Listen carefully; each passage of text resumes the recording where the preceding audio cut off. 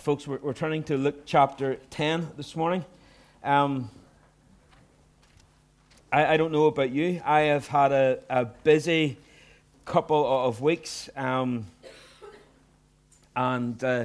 it's been fairly hectic.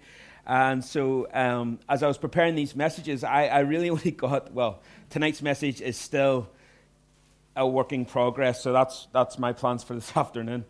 It's just been that busy. But at the same time, I can't help but smile at the goodness of God.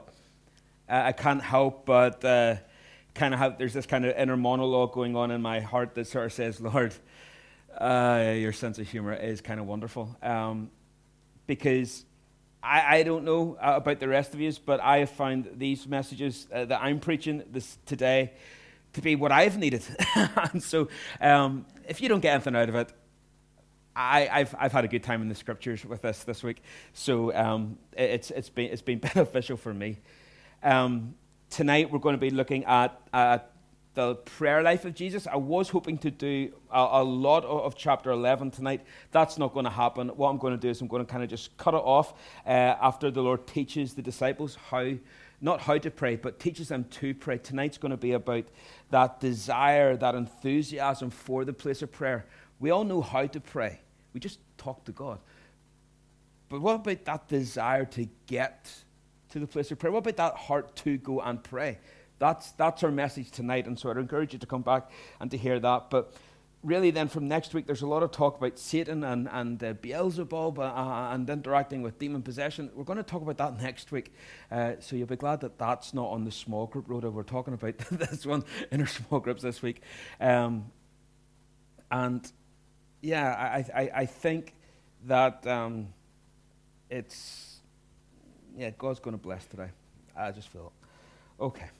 In chapter 10, there is a distinct change of tone in the letter that Dr. Luke is writing. Back in chapter 9, fortnight ago in the evening service, we looked at the transfiguration and how, we all love to be up at the mountaintop, but we can't stay there. We can't stay in those mountaintop experiences where there's, sort of good feelings and fluffiness and all that. But sometimes we'll have to get back down into the real world and do the work that we're called to do. But it's those mountaintop experiences that motivate us and keep driving us forward. But in chapter 9, verse 51, we're told that Jesus set his face steadfastly to go to Jerusalem. That's the turning point. From this point to chapter 19, the travelogue is of Jesus on his way to Jerusalem, where he's going to get betrayed, arrested, tried, executed. This is the turning point, and the doctor is going from diagnosis to prognosis. He spent all this time so far sharing stories of the miracles that he has done and the awe of the people with the authority that he's taught with. The diagnosis must be that this is the Son of God. The diagnosis, the realization, the only conclusion that we can come to is this is the Messiah. Because ultimately, last time out, we saw the transfiguration. This is my beloved Son. Listen to him. Forget Moses, forget Elijah, forget the law and the prophets. This is the one you're looking at. This is the fulfillment of all these things. He's the one. Diagnosis complete. But now the prognosis. What are we going to do with this information? How do we move forward then knowing that Jesus is the Christ? Up to this point, Jesus' ministry has been in Galilee and kind of the just northern kind of a 10, 15 square mile radius. It's been a very small area. And Luke is focused on the works of Jesus, but now we're going to focus on the words of Jesus. We're going to see a lot more red letters in your Bible if you have those Bibles with you. We're going from the works to the words. We're going from the miracles to the messages. Or another way to look at it is we're looking at the revelation from Christ to the rejection of Christ. And it will accumulate then on the cross at the end of Luke. Why this shift now? Well, he's on his way to Jerusalem. We need to shift to what that means. And it's this time that he's on the road, these next 6 months, or the last 6 months of his earthly ministry, he's going to be preparing them for having to go on without him physically there, which is very helpful for us because that's how we live now. We don't have him physically with us, and so the next chunk of the book is going to be really much more applicable for us. Now, the first 16 verses of chapter 10 are really powerful, but it's not the focus today. These verses are rules for short-term mission and the reality of spiritual warfare. In verse 2, Jesus turns around and says, the harvest is plentiful, but the laborers are few. And we've heard many sermons about that, haven't we? But have you realized that in the very next verse, in the same breath, he says, and I'm sending you out as sheep among the wolves. That's why you don't have many laborers, Jesus. That's why there's not too many volunteers. That's not an easy job. Right? I mean, and that's why the solution isn't to kind of guilt people into mission or force people into serving in churches. Because that's not how you're going to be it. They need to be called. They need to say, okay, look, it's not going to be easy. Serving God's going to be hard, but it's worth it because it's in my heart to do it, and I can't not do it. We need to be called. That's why we pray, therefore, the Lord of the harvest will send out laborers. It has to be him calling them out. People need to be called to serve, not shoved into service. And so Jesus gives some guidelines in that and dispatches 72 off in pairs of two, to prepare the way for him en route to Jerusalem. Then verse 13 onwards is ultimately what happens when people fail to respond to the gospel. It's on them. The message is good, okay? The gospel is a good message. You can't mess it up. And if the messenger is faithful, okay, and okay, that maybe is sometimes a wee bit harder, but if the messenger is faithful and delivers the message clearly, you can't do any more than that. And Jesus, in leaving this area in the northern part of the Sea of Galilee, heading down south now towards Jerusalem, calls out some of the towns who had more miracles than anywhere else. Capernaum, Bethsaida, they had what Isaiah and Jeremiah cried out to God for and spent so much of the book saying, God, we want to see the Messiah. We want to see this kingdom come. We want to see things happen. And these towns saw what they longed to have. The revelation of the Messiah and miracle-working power. Chorazin had nothing. It's not recorded in Scripture. We don't have any of the miracles that Jesus did recorded in Chorazin. Yet it bore witness to many miracles and didn't respond with the repentance that led to salvation. See, the sin of these cities here isn't that they hated Jesus. Their sin isn't that they got violent and they wanted to cast stones and throw him out. That's not what happened to Jesus in these towns. What happened is these towns wanted the show, but ultimately they were indifferent to him. They wanted, sure, yeah, we'll get the stuff, Jesus, you're useful to have around, but, we can take or leave you. If it was someone else doing the stuff, the miracles, yeah, happy days.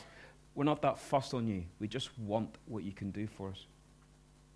So let's pick up this message then in verse 17 as those 72 guys come back. The 72 returned with joy, saying, Lord, even the demons are subject to us in your name. And he said to them, I saw Satan fall like lightning from heaven. Bit of a subject change. Seems a wee bit strange that that's his response. Let's read on. Behold, I have given you authority to tread on serpents and scorpions and over all the power of the enemy, and nothing shall hurt you. Nevertheless, do not rejoice in this, that the spirits are subject to you, but rejoice that your names are written in heaven. These guys came back absolutely buzzing. They were so excited. Hey, I spoke to the guy, and he had never been able to walk, and he got up, and he walked. I went back to his house. I was dancing with him and his wife and his family. Oh, it was amazing. Oh, that's awesome. That's awesome. I prayed with a woman who had never been able to speak, and then we spent the day, and she just told me her life story. Oh, that's amazing. I cast out a demon. Really? I cast out 3 demons. Oh, no way, you got a hat trick. No way. Oh, that's amazing. And they're talking. And then Jesus seems to kind of just say, well, okay, you're excited about the battles that you've won, but let me tell you about the war. I saw Satan fall. You saw some infantry go down. I saw the commander-in-chief go down. Let's talk about that. I was there when he fell. Now, when it comes to the devil, we'll talk more about it next week. I don't like talking about him. I don't like thinking about him. I certainly don't talk to him. There's some Christians, and they'll run around and they're rebuking the devil. I got a guy for that. All right? Why wrestle a snake whenever there's a snake handler with you? It's my thoughts on it. All right? I'm not interested in talk. I'll go to Jesus. I'm going to talk to him. I'm going to go to him. I got a guy for that. I'm not going to interfere with it. He's too big for me. I'm going to go to the one who's bigger than him. But when it comes to the scripture, we have to ask ourselves a couple of questions, important questions that most people ask and not an awful lot of people come up with the answers, which is, why would God create the devil? Very complicated answer. The short version is, he didn't. He didn't create the devil. He created a beautiful spiritual being that fell, and in falling from heaven, he became our adversary. There are two important scriptures. You can write them down, jot them down, and you can look them up later. One is Ezekiel 28, and the other is Isaiah 14. Now, in Ezekiel 28, Satan is called the anointed cherub that covers. It basically has this special place of guarding the throne of God, standing sentry at the throne of God. If you imagine some of those pictures of kings and queens of old, and they've got a guard, the most highly trained guard, and they're standing beside the throne. That was what Lucifer was called to do. Some describe him as being the worship leader of heaven. It's a bit of a misnomer. That's not quite what he did. Rather, he is the appointed cherub who covers. But he went from the appointed cherub that covers to the appointed cherub that covets. He coveted the throne. He wanted it. He saw God on the throne. He saw all that worship going towards him, and he wanted some of that. He wanted some of it for himself. He was numero uno, minus uno. And it was really that playing number two that got him. And so when we go to Isaiah 14, we read, "Oh, how you've fallen from heaven, O Lucifer, O morning star, son of the morning, son of the dawn. For you've said in your heart, I'll exalt myself above the stars. I will be like the Most High." And he says 5 times in that little section, I will, I will, I will, I will, I will. And when he said that in his heart, that's what turned him. Up until that point, there was only one will in the universe. Up until that point, it was all harmonious. There was one perfect will, and everyone was more than happy to enjoy that will. But when he said in his heart, I want, I will, when he pushed for that status, when he sought to climb, that's when he fell. And so Jesus says, I was there when that happened. And I love verse 20. When Jesus tells them, oh, these men who have seen great victories, and they're buzzing, they're on a spiritual high, they're in a really good place, and they've seen amazing victories in human terms and spiritual terms. They've seen amazing things, they've done amazing things. And he says, guys, that shouldn't be what makes you happy. Rejoice that your name is written in heaven. There's something greater. There's a greater joy, there's a greater celebration and victory than even in serving the Lord. Sometimes you can get so involved in ministry, and this is one of my biggest things.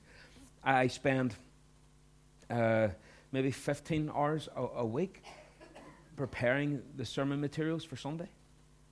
And so while I am not confusing this with my devotional life, see, when you spend 15 hours in the study and you're surrounded by books, that's when it's hard to distinguish between what's devotional and what is serving. What's for me and what's for everyone. And it can be very difficult sometimes to distinguish between the two sometimes, because it can be so easy that what you do for God defines your relationship with God. And so you say, look, I'm a Christian, I serve here and here and here, I do this and this and this, and we don't actually talk about our relationship with God. We don't say, I'm a Christian, not I do, but I am a Christian and I am a recipient of his grace. I am someone who he has loved. I am someone who he has brought into his family. I am, and we don't talk about that, but rather in terms of what we do or what we don't do. And we do it all the time. And it's not that we forget about grace or forget who we are. We don't do that. But what we do is we confuse the order of importance. And we'll have Christians who worship services.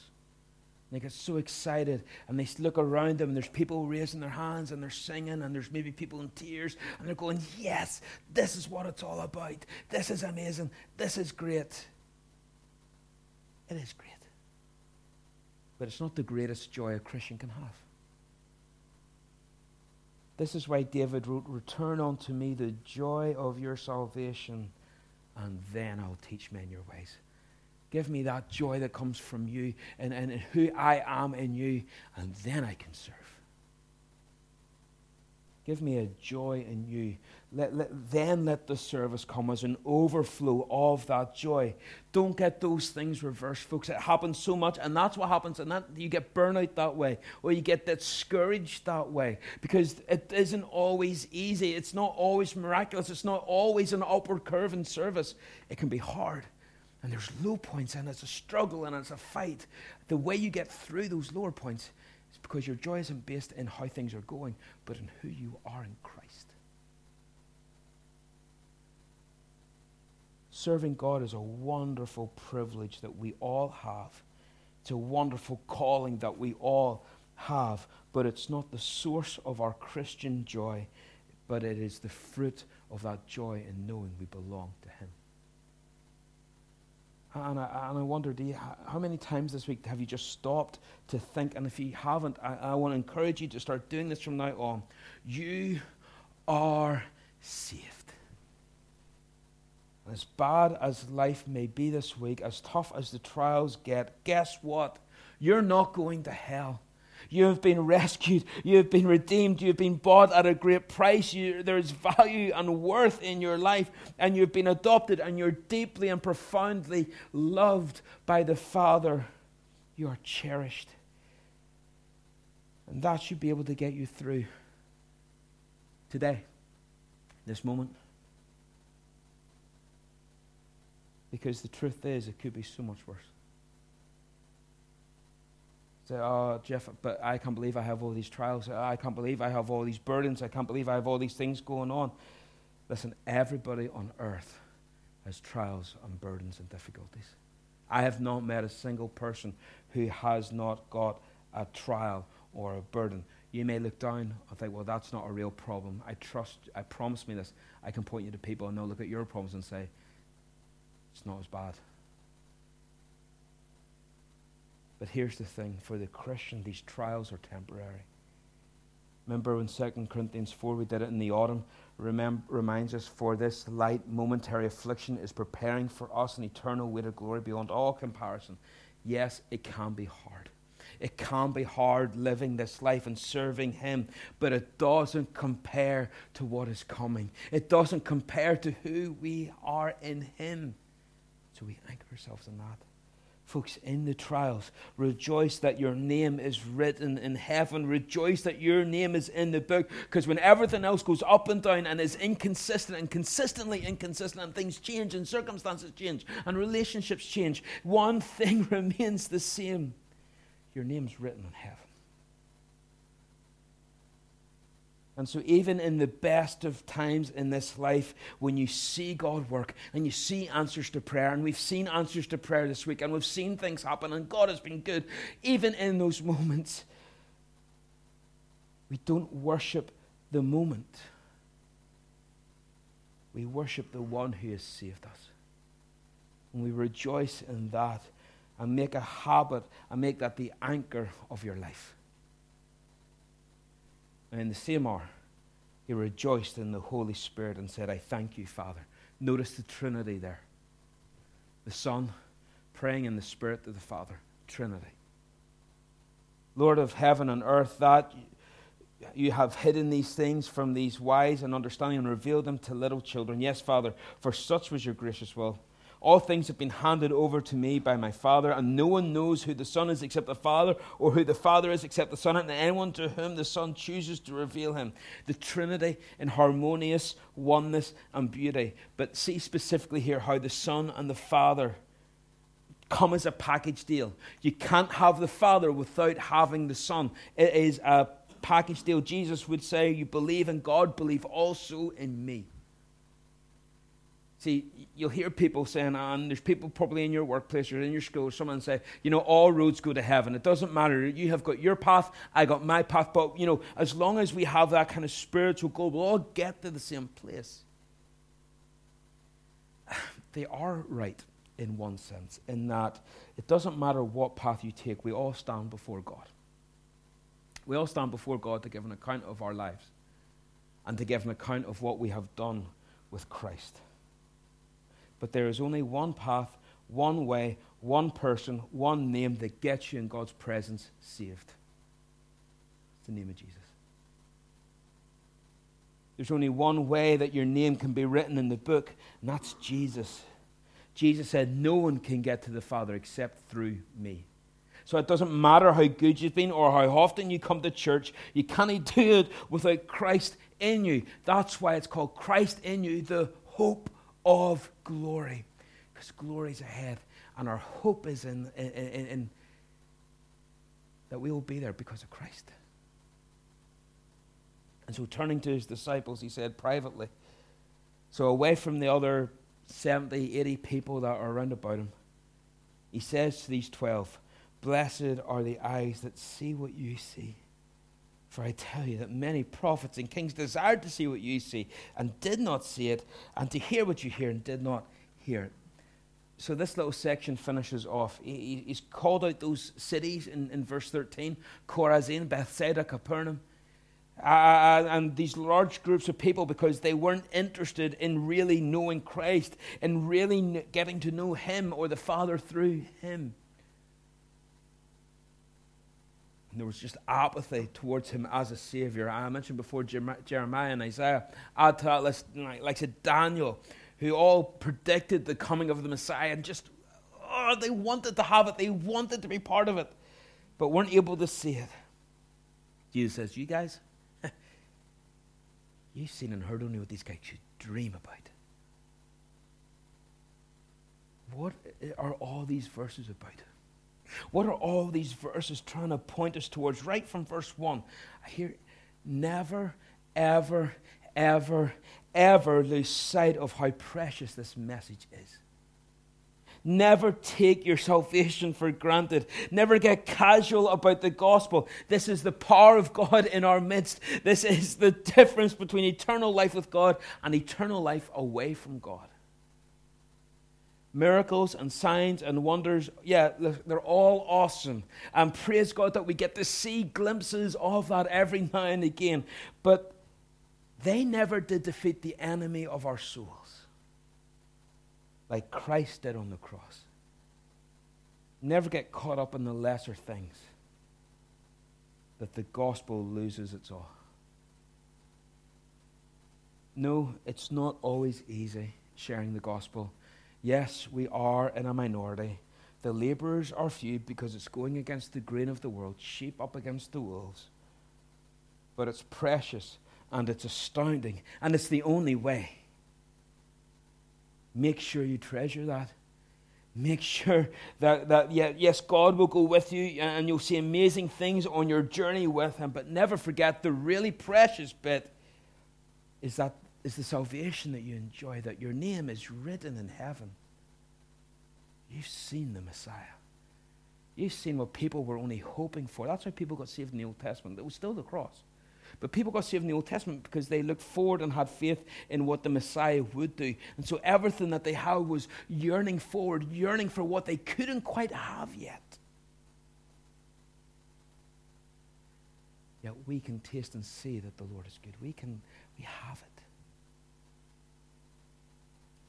Behold, a lawyer stood up and put him to the test, saying, Teacher, what shall I do to inherit eternal life? Now, this is not a modern-day lawyer, suit and briefcase. This was a theological scholar, an expert in the law of Moses. And these guys love to talk and discuss about what the law of Moses would look like in different scenarios. And it's a good question. It's a really good question, but it's got a wrong motivation. It's not like he really wants to know the answer. He's testing Jesus. He wants to see if Jesus can answer it. So it's a good question, but a bad motivation. Also, it's got a wrong preposition. he says, what must I do? What do I have to do? What boxes do I have to tick so I can guarantee that I'm going to heaven? What do I have to do to get saved? It's interesting because that's not the message, right? Jesus has just told us, I am the way, the truth, and the life. That's the answer. So how does Jesus answer this? Well, he said to him, what is written in the law?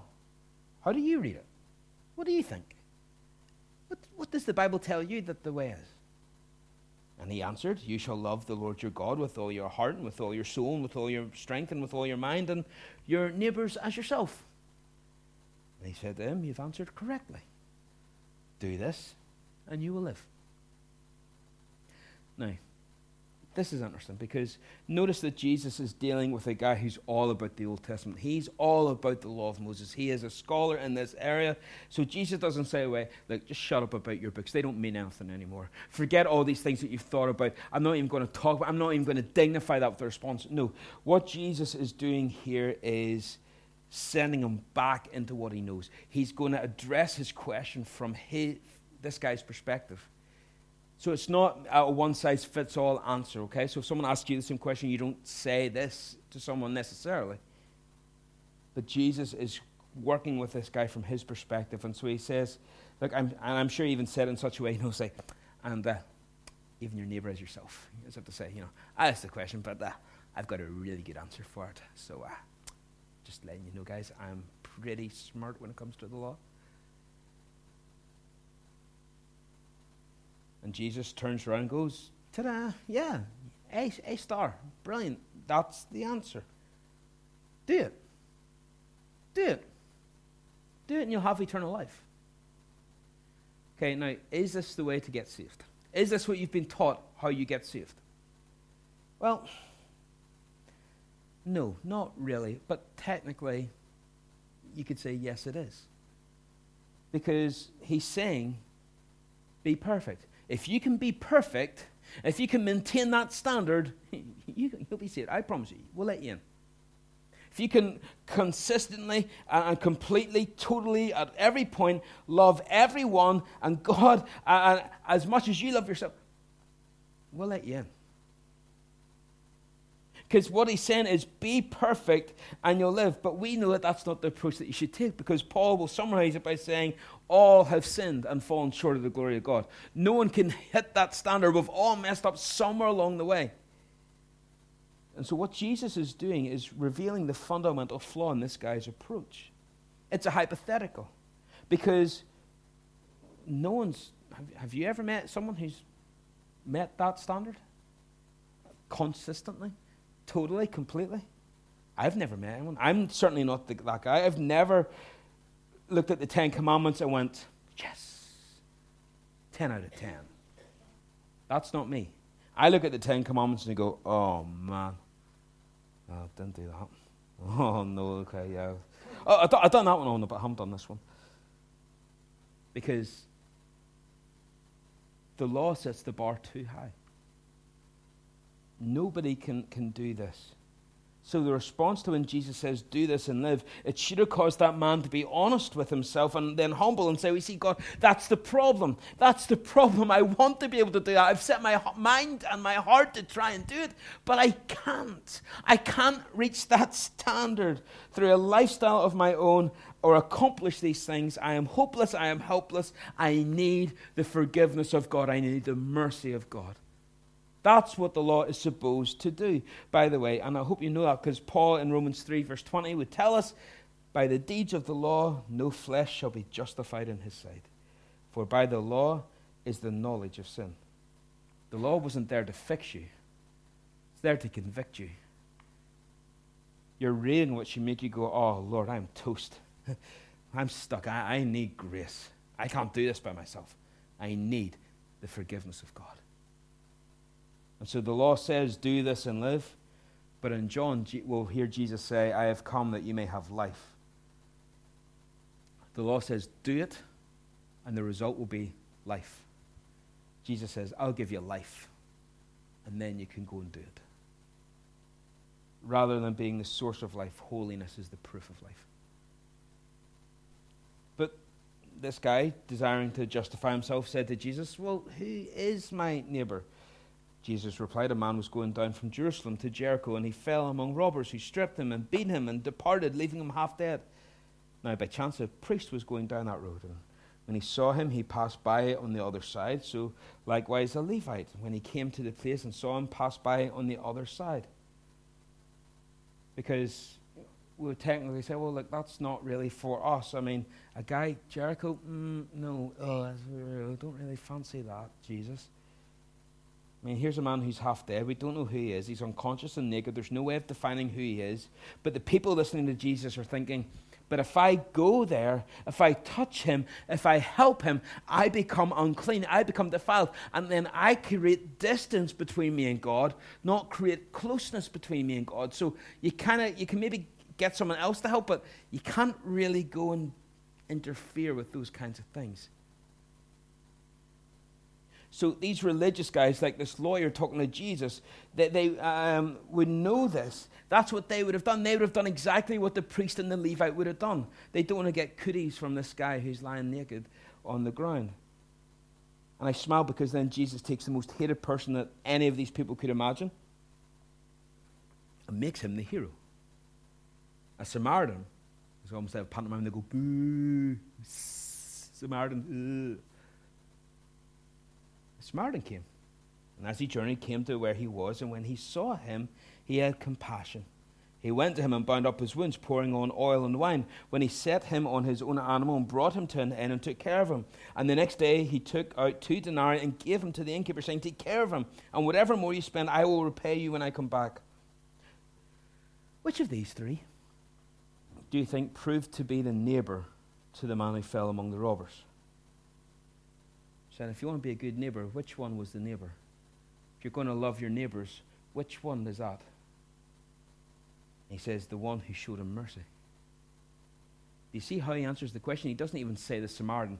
They're happy to talk about the priest. They're happy to talk about the Levite. But when Jesus says Samaritan, these guys aren't even going to say his name. They'll just say, oh, the one who showed mercy. That's how much they were hated. And Jesus says, okay, go and do that. Go and do likewise. You want to know who your neighbor is? Your neighbor is the person who's in need. Anyone who's in need. You're telling me you love the Lord with everything that you have? Well, there's people around you in need. So you're falling short. You don't meet the requirements. You want to be Christ-like? You love your neighbor. A few weeks ago, we talked about loving your enemy. Now Jesus is bringing it even closer to home. Love your neighbor, the people right on your doorstep, whoever they are. You don't get to choose who they are, but by the way, you don't get to choose how you treat them either. The call is to love them. That should be the overflowing nature of someone who is saved. You love the people around you. Now, as they went on their way,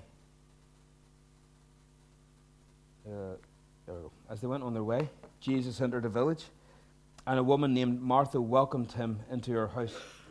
And she had a sister called Mary who sat at the Lord's feet and listened to his teaching. But Martha was distracted with much serving, and she went up to him and said, "Lord, don't you care that my sister has left me to serve alone? Tell her then to help me." Now, a lot of times people will really slag off Martha for this. Before we do that, just think about your own homes. Whenever there's an important guest coming over, just how busy does it get? How stressful do you all get? Making sure everything's sitting just right. Making sure that everything is brought in and everything's at just the right temperatures in the oven. And it's a busy, stressful time. Now imagine that person's God. How much more stress does that add to the scenario? I mean, you want to do it right. And so it's important. I mean, so before we get mad at Martha, can we all agree we'd be just as busy fussing over it if we knew that Jesus was coming to our house for a physical, actual supper? I mean, what do you serve the Son of God? Vol-au-vents? Quiche? I don't think Marxie's has an aisle for this. I mean, you don't do deviled ham or deviled eggs. I mean, I think those are the two that you sort of can rule out. You use a wee bit of discernment. But apart from that, what do you serve him? So she's busy, she's flustered, she's serving. But it says, not that she was busy with serving, but she was distracted with serving. There's nothing wrong with being busy serving. The problem is when you're distracted serving. She's on her feet. And so you get the picture that here's a woman of action. Mary is a woman of adoration. And I'm not here to tell you that one is bad and one is good. What I want to say is both are important in balance, but if you have to choose between sitting or standing, then choose sitting. Because if you sit now at the feet of Jesus, you'll be able to stand tomorrow. Enduring the trials that you face, if you fail to sit, eventually your legs will get tired and you'll fall. Learn to take time to sit at the feet of Jesus. To me, this is echoing rejoicing not in your service, but that your name is written in the book of life, right?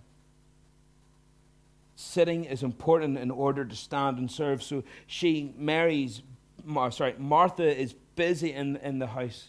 And she's like, okay, listen, God's in my house. I got to do something. I've got to make the most of this opportunity. I may never get this opportunity again. I want to spend this time doing it. And Mary is in the other room saying, yeah, exactly. I may never get this opportunity again. I'm going to take this time to sit at the feet of Jesus. I'm going to absorb it all. I want to be like a sponge and just absorb it all in. I don't want to miss anything. But it's interesting that Martha was distracted. And so she comes to Jesus and I watch, Lord, do you not care? You ever said that to God? God, do you even care? We all have. Of course you have. You don't care that my sister's left me to serve alone? And what's worse, then she tells Jesus what to do. Make her help me, God. Make her get involved. I guess technically it counts as a prayer, I suppose. The Lord answered her, Martha, Martha, you are anxious and troubled about many things. Many good things, many important things. Serving, hospitality, putting on a work on a service for the Lord is important. But notice, Jesus doesn't say one thing is more important than the other. He actually says one thing is necessary. It's like what you're doing is good, but one thing's of vital importance. One thing's necessary. Mary has chosen the good portion. That'll not be taken away from her. Now, he says her name twice, so don't miss this. When you say a name twice, it's one. The first is to get their attention, and the second one is to get their focus. Martha, Martha, Martha, Martha, listen to me. I'm speaking to you now on an intimate term, like we know each other, Martha. You're worried about so many things. I wonder, are you worried this morning and getting distracted by so many other things? So many important things. Maybe it's involved in the church, or there's things at home, or there's things with family, or there's things at work, and it's just weighing down and it's heavy. Work without worship will produce worry. Work without worship will produce worry, or action without adoration will produce anxiety or aggravation. It's the same truth. Times of sitting are important, so that you can stand and endure the test tomorrow. Sitting at the feet of Jesus, soaking in all that you can. Get to every Bible study that you can. Get out to small groups this week. Get back out to church tonight. Don't just sit in front of the TV saying, well, I'm resting. No. Enjoy the fellowship, because that helps you stand. Those that wait upon the Lord, says Isaiah 40. Those who sit at his feet, they will renew their strength. Sitting in front of the TV will not renew your strength. But those who wait upon the Lord will renew their strength. They will mount up with wings as eagles. They will run and not be weary. They will walk and they will not faint. So let me ask you this as we finish. Are you encumbered in the kitchen, or are you encountering Christ? It is possible to have both, to have the best of both. Martha had to learn the lesson Jesus taught the disciples. Serving is amazing. Doing great things for God is spectacular. It's wonderful. But don't rejoice in it.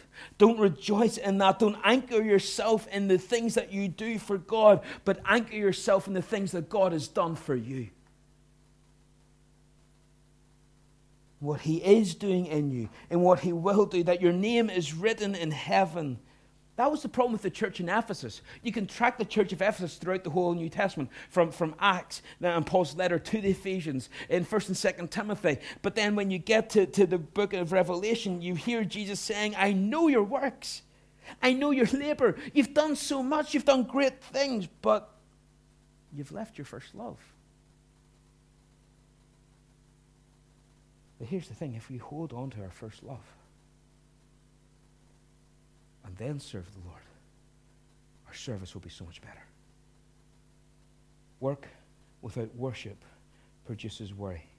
So I wonder, are you worried this morning? Are you stressed this morning? Are you flat out busy this morning? Can I suggest perhaps your priorities need slightly refocused, realigned? Spend some time refocusing your heart. Delight in Him. Make Him the anchor of your soul. Make Him your joy. Not church, not serving, not busyness, not worship experiences, but Him. Those that wait upon the Lord shall renew their strength. Luke has moved from diagnosis to prognosis. What will we do now that we know He is God? My answer is simple. We delight in Him. We run to Him. We go to Him. We lean on Him. We rest in Him. That's what we do. Let's pray. Heavenly Father, we thank You that in You we